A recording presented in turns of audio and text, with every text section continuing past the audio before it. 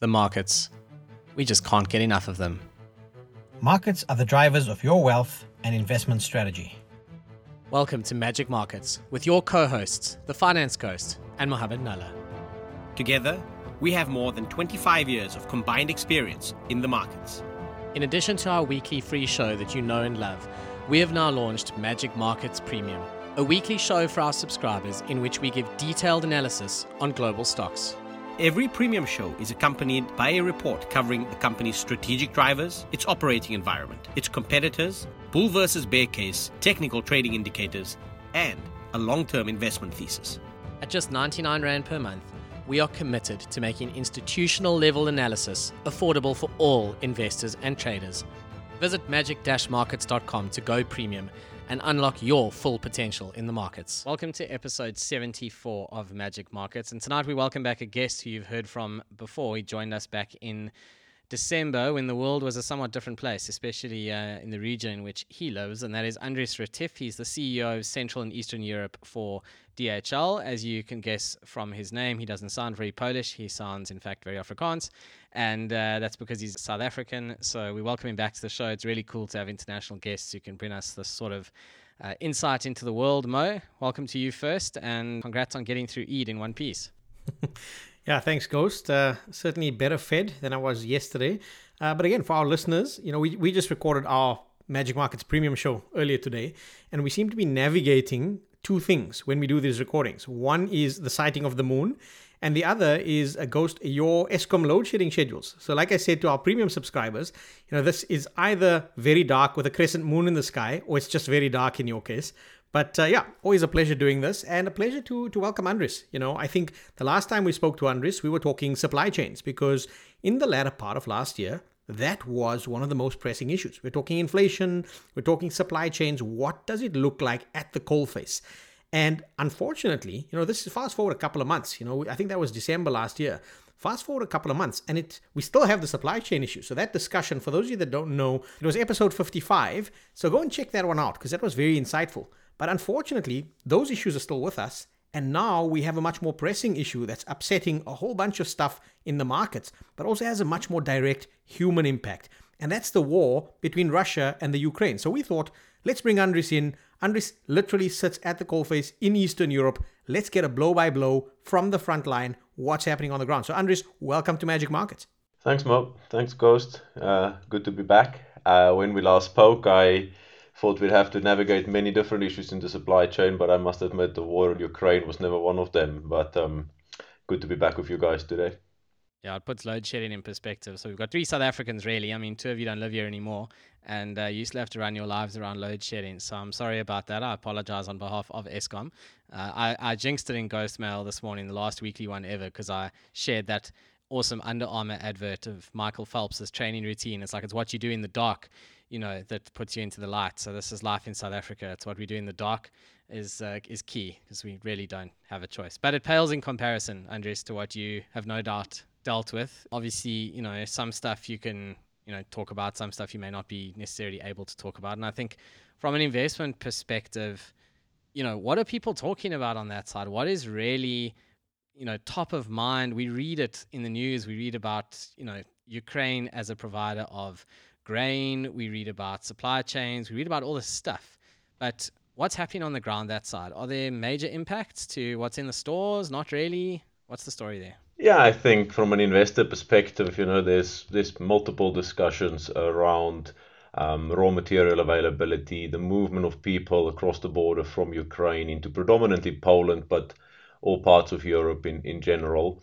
Looking at it from an investor perspective is probably the right way for purposes of our discussion today, but I think a lot of the discussion at the moment in this market is also still very much around the human impact and the humanitarian crisis that has been created. I saw some statistics recently that says 10 million Ukrainians have been displaced. 5.5 million of those have moved into the European Union, and to be honest, about 2.5 million of those are in Poland alone. So you could just imagine the impact on the infrastructure in the country when it comes to public transport, healthcare, schooling, etc. And one feels it in the city. I live in Warsaw, and when you move around in the city, you hear the Ukrainian language, of course, a lot more, but you also just see it in the sheer number of people that are around. And this will have an impact on the world, I think, for a long time to come, but very, very much so in the markets where we operate in Europe.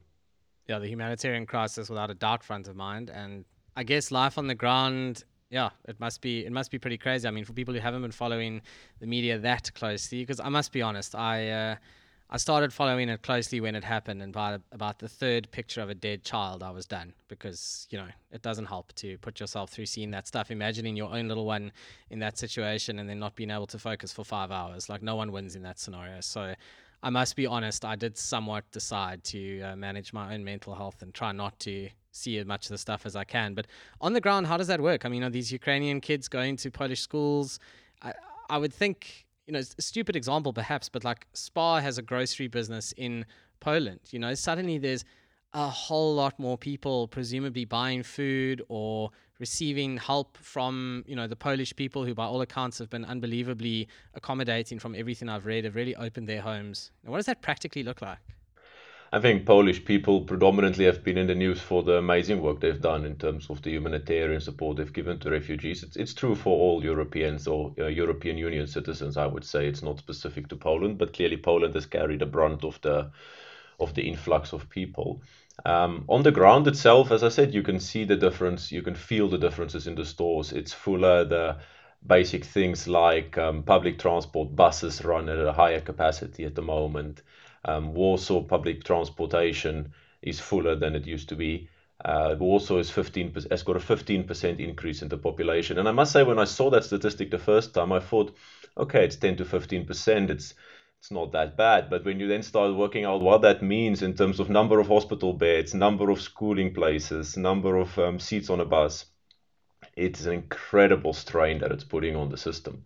And you can feel it. You feel it in the shops. You feel it in the stores. So I think a lot of stores have seen an influx of new buyers. So maybe also linking it slightly to the investor side of things.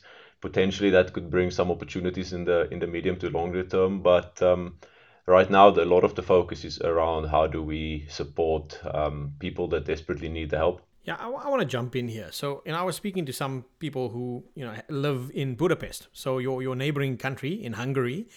And, what's interesting, this will take a slightly different approach. I mean, I know Ghost came at it from a kind of a bottoms up. What does it look like? More mouths in the grocery stores, more people on your public transit, more people in the healthcare system. I want to look at something different. I want to say that Hungary, for example, is also taking in a lot of refugees, a couple of 100,000, maybe close on 1 million by now. And that's also, large numbers for them. But interestingly enough, on the geopolitical front, Poland has definitely been on, if you want to call it, the side of NATO and, traditional Europe. Canada has been very vocal. We've taken in a lot of Ukrainian refugees. We're seeing that here as well. So we're seeing a lot of people come into Canada. They've already been settled, maybe not in the millions, but certainly in the double-digit thousands and maybe close on 100,000 by now, I'm guessing. Hungary, however, has not been on the same side. And that's interesting, right? So Hungary's recently elected a more right-wing president. They've not come out very strongly against Russia. They're also taking Ukrainians in. So, maybe some perspectives here. Because again, for a South African audience or even just a non-European based audience, these idiosyncrasies are difficult to contextualize. We try and look at it and we say, okay, Europe is Europe. But maybe Europe's not Europe. Are you seeing subtle differences? What does that mean? Because maybe Polish people are very welcoming, but being welcoming when your buses are full and your hospitals are full and your service delivery is impacted either doesn't last very long if it existed there in the first place. If your government is arguably not even aligned with what the rest of Europe is saying or doing. Maybe some perspectives on that without getting too political.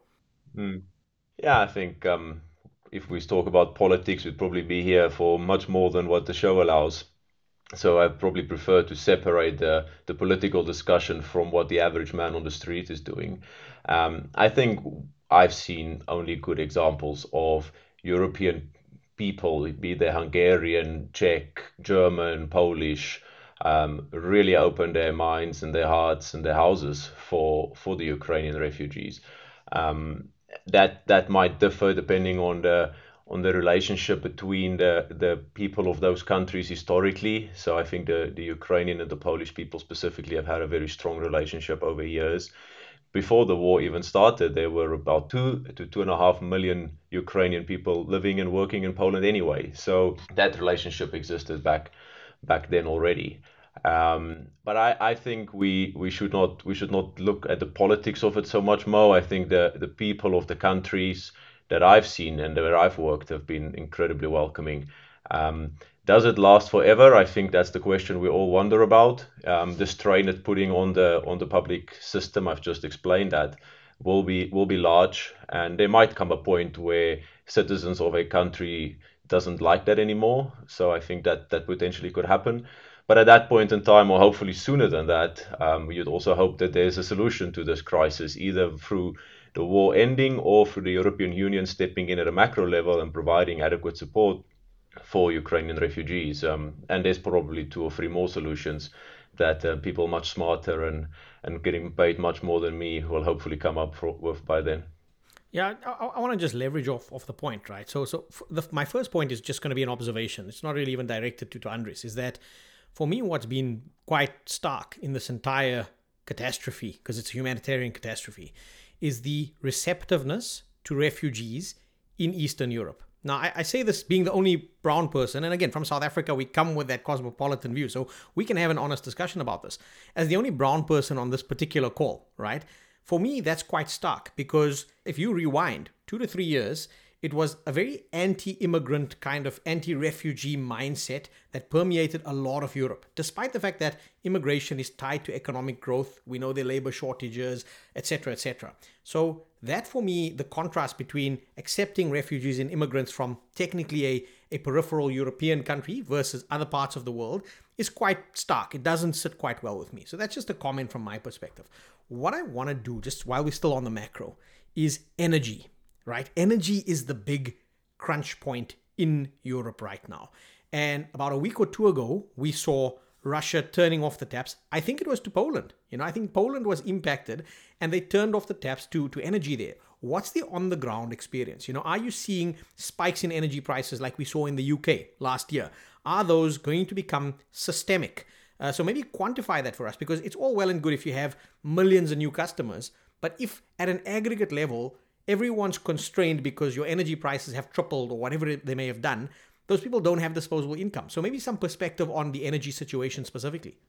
I think this is the question that we're all grappling with at the moment. The average consumer, I'll take myself as an example, would have seen their monthly gas and utilities bill go up by 50 to 100%. It's doubled essentially over the last 4 months. And that will have a knock-on effect into discretionary spending, which will eventually go into, do I do e-commerce shopping online? Do I go out to the movies tonight? Or do I actually choose to use that money to fill up my car? Because frankly, that's needed to get to work.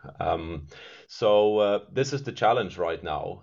We don't have any severe shortages in the sense that we have a gas shortage equivalent of load shedding, but clearly the cost increases are there, and that will have an impact on the economy for a very, very long time. I think we're a little bit fortunate in the sense that Europe is going into summer, so that means the general consumption would be lower anyway, so that might buy a bit of time in terms of finding a solution. But that the clock is certainly ticking on making sure that Europe in general can find an alternative source of gas, or that the alternative solution to that, of course, is that they find a solution with Russia, which probably would need the war to end for that to be the case. Andries, restaurants, are they coping with these energy increases? I'm just thinking all these different industries that get impacted. So, food service businesses that supply restaurants went through a horrible time, obviously in the pandemic, a really bad time. It's a shame these restaurants have kind of only just started to see the light after COVID and now this.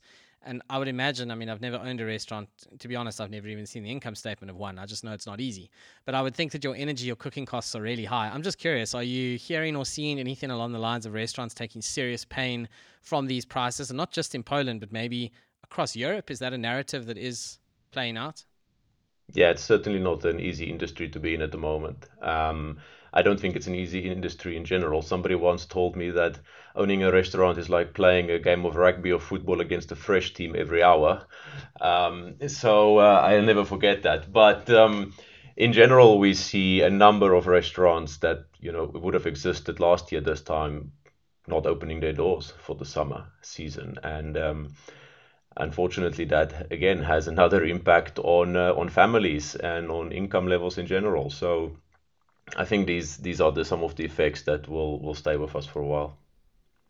Yeah, I mean, Andries, that's unfortunately, I really think war is something that's so difficult to contextualize for a lot of people that haven't experienced it firsthand. I mean, it's all well and good. We kind of discussed this from 50,000 miles away, and you're right there. What are some of the longer term impacts in your view? We've kind of touched on the oil, we've kind of touched on restaurants and small business, but something that's quite stark for me right now, even on the macro basis, is that in the US you've got an economy that's pumping.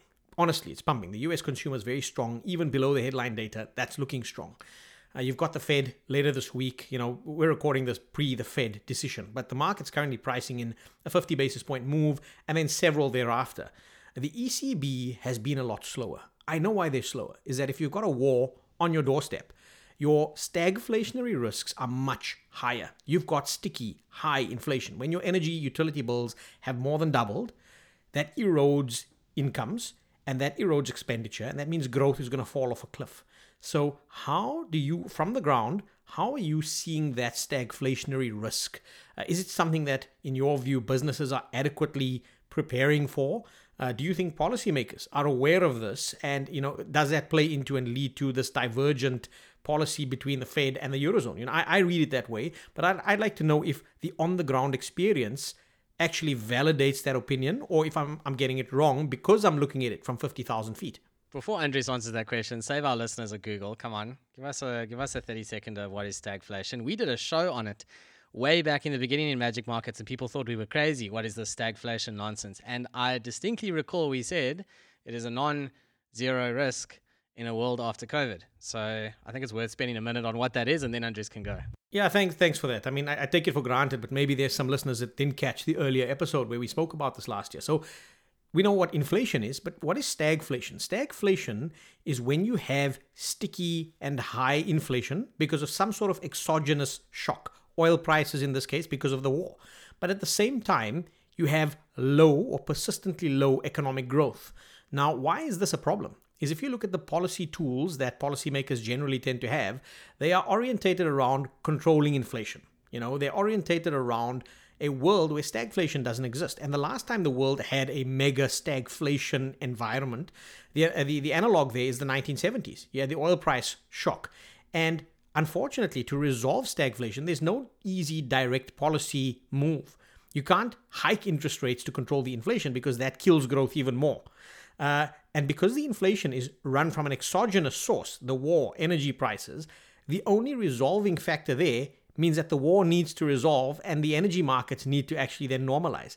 So that's what stagflation is. And it's really uncomfortable because economies get stuck in a low growth, high inflation rut that's actually very difficult to navigate from an investment as well as from a business perspective. Yeah, I think just to quote a few numbers, right? I mean, Poland has just announced, the central bank has just announced a 12% inflation rate year on year in April.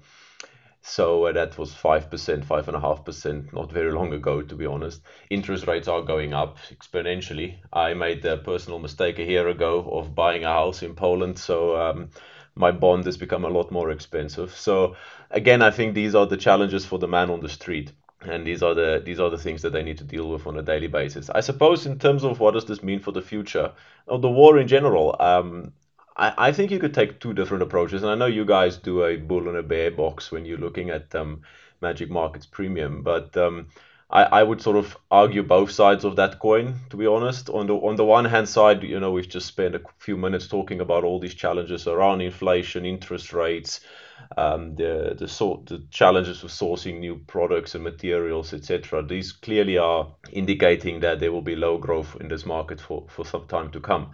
I think on the other hand, you've also got to look at what are the opportunities, and I mean that in the nicest possible way. It doesn't feel good to talk about opportunities in time of war, but these markets in Europe and Central and Eastern Europe specifically have for many years struggled with very, very low unemployment. The availability of people has been really tough.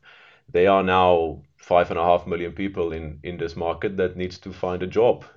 So I think that in itself provides a new labor pool that companies could use to grow with. At the same time, I think a lot of the investment that used to go into Ukraine and Russian markets now would probably go into the European Union side of the border. So companies would still have money to invest, and they would still have growth strategies. So that money might come into countries like Poland, Hungary, Czech Republic, Germany itself even. So I think we're looking at it from both angles and say it depends a bit on the sector you're in, it depends a bit on the industry, but there could be both opportunities as well as clear and obvious challenges coming out of this. So who knows which one it will be? It really just in the end depends, I suppose, on some of the specifics around the industry. I'm actually so glad that you just said what you said now. And I'll tell you why, is that I was looking at German sentiment indicators just last week. And German sentiment, and these are not lagged. So you're talking like March, April data, right? And they were not as downbeat as I thought they would be.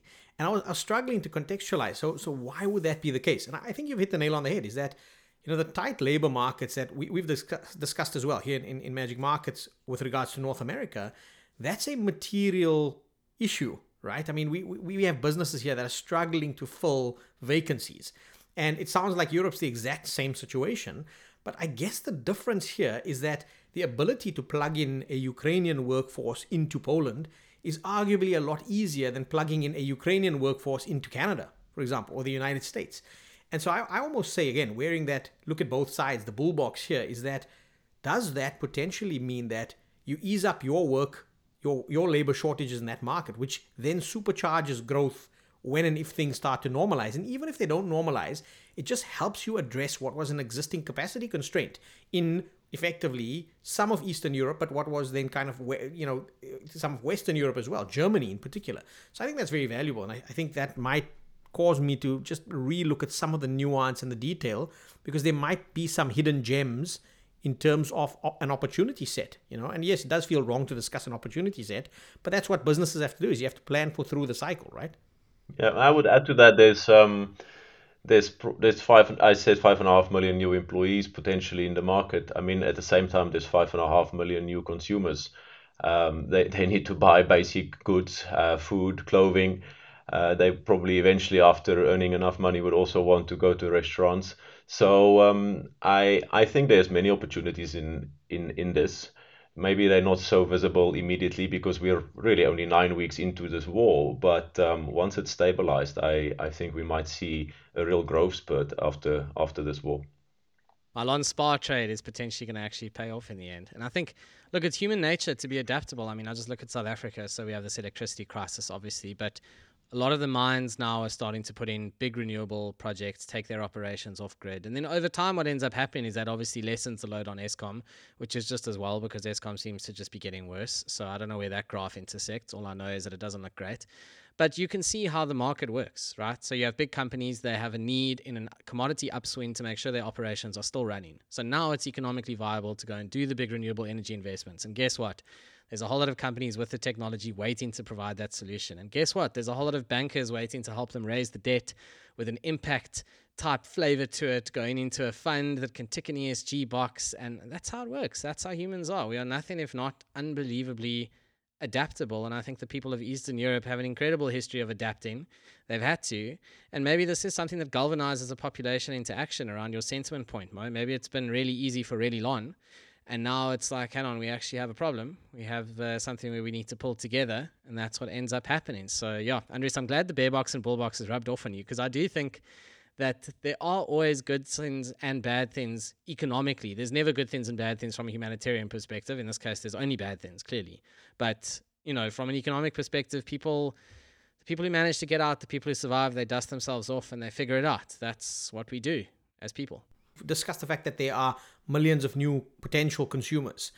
We discussed the fact that there will be strain on infrastructure. So what does the investment build out look like? I know, for example, from a South African perspective, there was a very strong Eastern European property theme that came through a couple of years ago. It then kind of waned. But I know, for example, one of the funds, I stand corrected, I think it's MAS Real Estate in South Africa, was actually looking at increasing investment in Eastern Europe. And Ghost, you're probably best positioned to just fact check me on that. But if that's in fact the through the cycle view, does that become an infrastructure build out play? Do we see the likes of a new Marshall Plan to rebuild a Ukraine once this kind of settles down? Do you see that come into construction? Do you see it as a consumer staples play? Do you see it as a just general property real estate play? Which sector? So how are you seeing this play out over the longer term? Let's apply a nice long-term lens to this. Yeah, I think at the risk of sounding like I'm sitting on defense mode, it could be a little bit of all of those. But if I was to put my money on two or three different areas or focus areas, I probably would say at some point Ukraine will be rebuilt and will take an incredible amount of investment. And I think clearly the international community will be ready for that. They've already started making those promises, and I think the public will hold them to account in that regard. So using Central and Eastern Europe as a launch pad for that investment into the Ukraine, I think will be one area that will significantly generate growth. I would probably also then repeat my point from earlier where I said, there will be 5.5, maybe in the end it will be somewhere between 5 and 10 million consumers in this market that will need to go to grocery stores and will need to buy clothing and the like. So I think retailers will, from that perspective, will benefit. They will need to have housing and education and the likes, but I leave that up to the government to a large extent. And I think then that would then have an obvious impact on industrial property. So right now it's a bit tougher. I mean, the steel price itself is incredibly volatile, and when you are trying to construct anything that requires a large amount of steel, your project is somewhere between 20 and 50% more expensive than what it was 8 weeks ago. So you can imagine that companies are a little bit hesitant in terms of spending that money at the moment, but that should stabilize. And once that has happened, then a lot of these growth projects will need a supply chain, and behind that will be properties and warehouses and rail yards and trucking. So I think that industry will also then go through a new growth spurt. So this will probably be the 2 or the 3 areas where I would say there would be some substantial growth in the medium to long term. So, Andries, you have a very senior role in supply chain. We would be doing ourselves, our listeners, and you a disservice if we didn't finish off with a question around that. Firstly, you're with DHL. The Russian Grand Prix is now off the calendar, so there's a slot. If you could just pull some strings for Kyalami, that would be great. Maybe between you and Lewis, someone will listen. It's not often I find myself on the same side as Lewis Hamilton, but here we are. But perhaps more importantly, the question on everyone's lips is obviously supply chain, as I referenced. I mean, we've just done a recap show on Nike. Their transit times between the East and North America, 6 weeks, I think it is, Mo, longer than pre-pandemic. So 2/3 of their working capital in inventory is in stuff that's on the water, not in the stores. I mean, it's just an incredible scenario. So obviously you are insanely well placed to give us a view on this to the extent you can. What do supply chains look like right now in Europe, and is this going to ease up soon? And before you even go there, I want to throw in one more thing. Is we've all seen the pictures of all of those tankers sitting outside Chinese harbors, I mean, that's just staggering. How much of this is a global supply chain tightness? How much of this is specific to China when it comes to their zero COVID policy and the slowdowns at Chinese ports? I think that will give us an interesting kind of nuance between companies that are very exposed to just China versus a broader supply chain theme. Let me first address the F1 comment, because I remember us recording this podcast in the week leading up to the Abu Dhabi Grand Prix. So I at that point said Max for the win. I got it right by, what was it, about 4 corners. So but I will not make any promises about F1 Grand Prix at Kyalami, Ghost, I'm sorry. In terms of supply chain, I'm probably much better placed to talk about supply chain than Formula One. I think even if you tried, you probably couldn't come up with a worse scenario where you have a combination of China's COVID policy and the war on Ukraine all hitting the world at the same time. It's clearly a global problem. I think we've seen those pictures that you've referred to, Mo. They impact most markets in the world. So there is a global challenge around supply chain at the moment. If I was to narrow that into Europe specifically, I mean, just again, I love a good stat. I think a couple of weeks ago, probably 2-3 weeks ago, it took 80 hours to cross the border into Poland out of Belarus, and there were 2,800 trucks standing waiting to clear the border. So you can imagine the backlog, the impact that will have. That was road freight. So there is a significant reduction in cargo capacity. Prices are much higher than they used to be. I think any company making a public release at the moment will mention that. So these are the challenges we're facing from a supply chain perspective right now, and I suspect we'll continue to face for 2022. My expectation would probably be that somewhere around 2023 things will start to normalize. But then again, when we spoke in November, I didn't expect a war in Ukraine in February. So it's a bit difficult these days to make these sort of predictions, but hoping for the best. 2022 will be bumpy. 2023 hopefully will be a bit better. Andries, I think that's really what we've got time for. Thank you for coming back. You bring such interesting perspectives to the show. It's always fun to chat to you. Andries, I think it was a fantastic show. I thank you for agreeing to come on the show, give us your on-the-ground perspectives. Thank you for being a Magic Markets premium subscriber as well. I think the more we can weave this whole ecosystem together, the richer the insights become from our followers, from our subscribers, from guests like yourself. So this was very insightful for me, both from a micro, on-the-ground, company-specific view, as well as from a macro perspective. Andries, thanks so much for being on the show. Thanks for having me, guys. And if I may add one last comment, given that you've mentioned supply chains, I think it will be amiss of me not to give a small shout out to everybody working in a supply chain at the moment. This is clearly a tough job. I think as South Africans, we built in with an incredible amount of resilience, but I can tell you there's a number of people with large amounts of resilience at the moment working in supply chain, and they're doing an absolutely amazing job to try and keep the world moving. So also just wanted to recognize that, and thanks for having me. It's always a great pleasure to talk to you. This podcast is for informational purposes only and is not financial or investment advice. Please speak to your personal financial advisor